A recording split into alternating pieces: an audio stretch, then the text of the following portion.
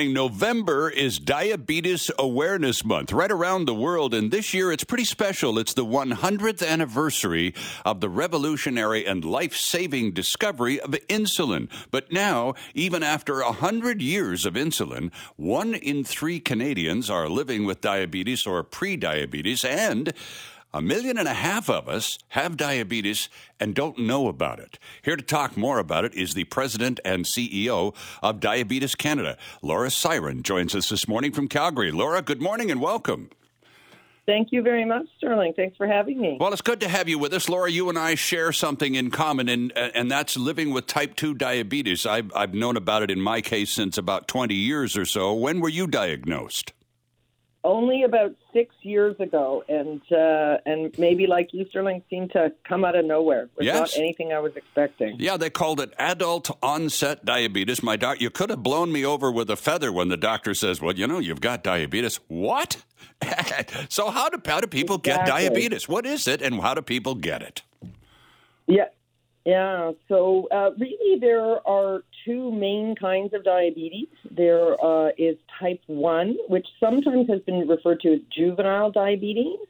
And that is where your pancreas doesn't actually produce insulin. So that usually is more early onset, although sadly we're starting to see it in older adults as well. And then there's type 2 diabetes, which you and I both have, which is about 90% of the cases, so much more prevalent.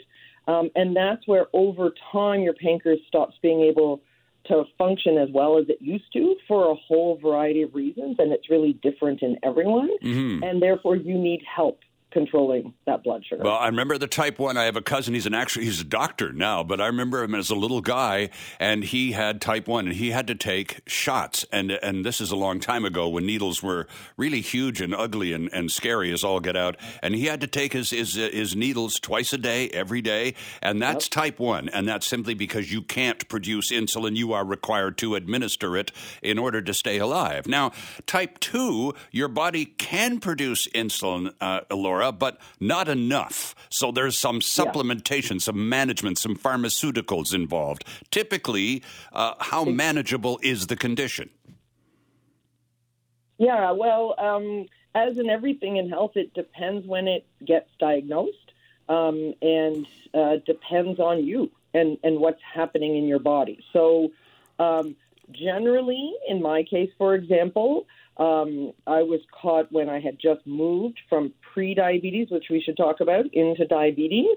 And so with a combination of some lifestyle changes, but also I needed medication. And there's no shame in that. That's something we hear about a lot is, I want to try to not get on the medication. It's like, no, if the medication is like for type 1, the insulin is there to keep you alive and to keep you living a good life. So if you are on good medication, if you're following your regimen, if you're able to really learn as much as possible about your disease, you can live a very good life.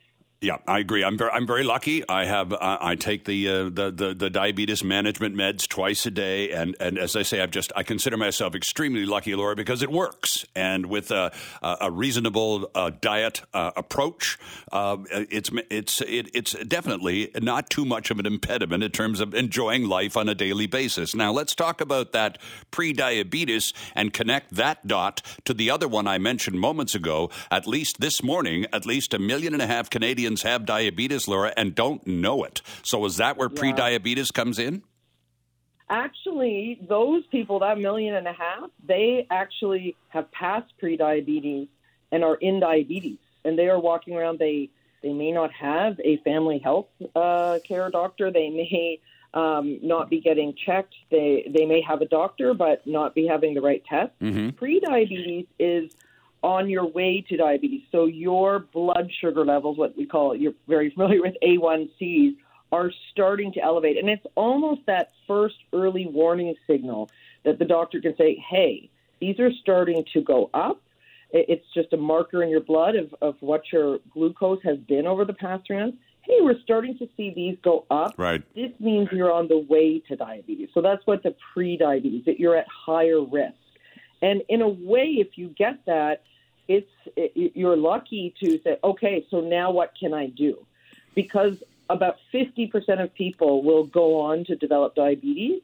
But if you can catch it early, you have a 1 in 2 chance of not going on to get diabetes. So that's the pre-diabetes. And when you put it all together, there are 11.7 million Canadians who either have diabetes or pre-diabetes. And of that, 6 million are the pre-diabetes. So it's a really large group.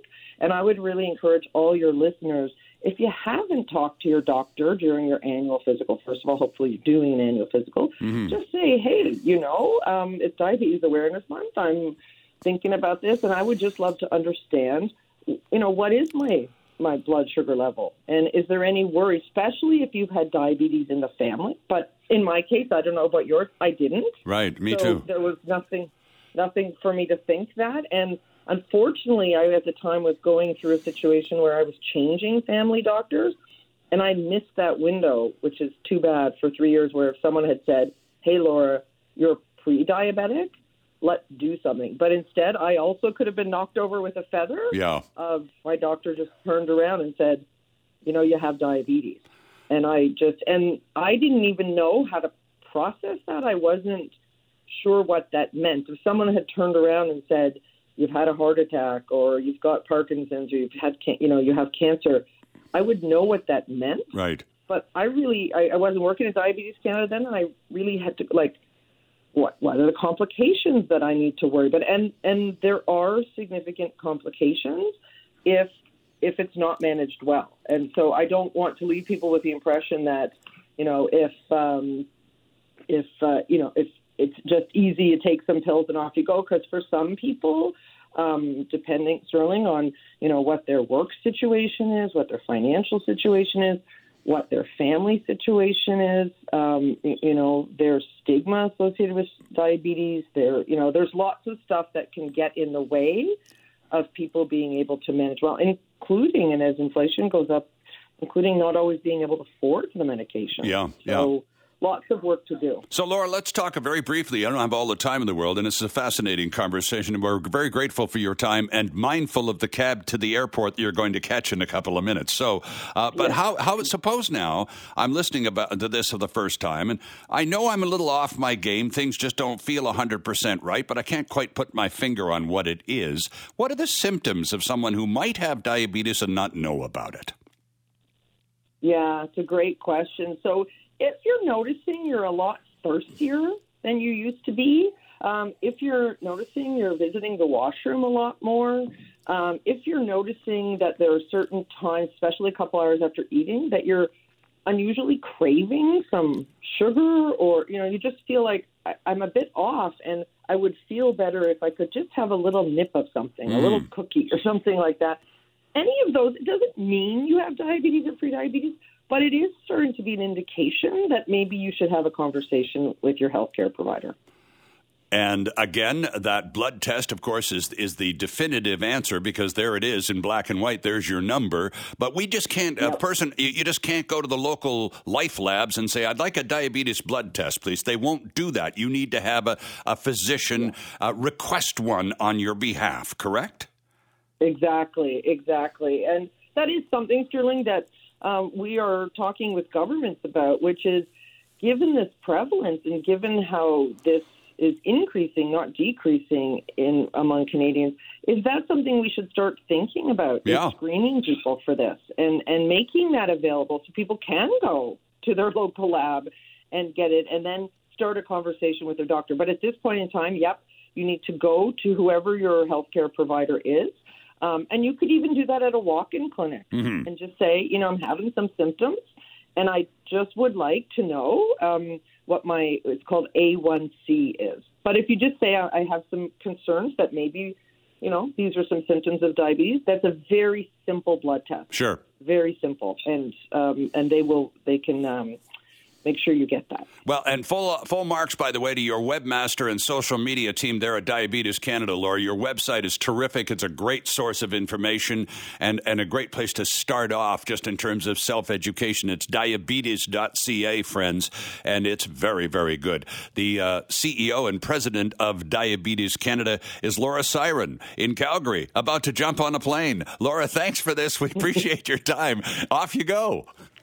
Well, thank you, Sterling, and have a happy Diabetes Awareness Month. Hi, it's Shauna, and I might be a bad parent because my kids think French fries are vegetables. Hey, it's Ryan, and I might be a bad parent because I went out for wings when my wife was in the hospital after giving birth. Johnny here. I might be a bad parent because in my house, the tooth fairy gives pocket change. But we're not alone. Len emailed us and said his 6-year-old daughter's Tarzan moment going from love seat to lazy boy by curtains made him more proud than any dance recital. And Andy left his 2-year-old at the rink. All right, guys, I'm sure we're not alone. Like Andy's kid.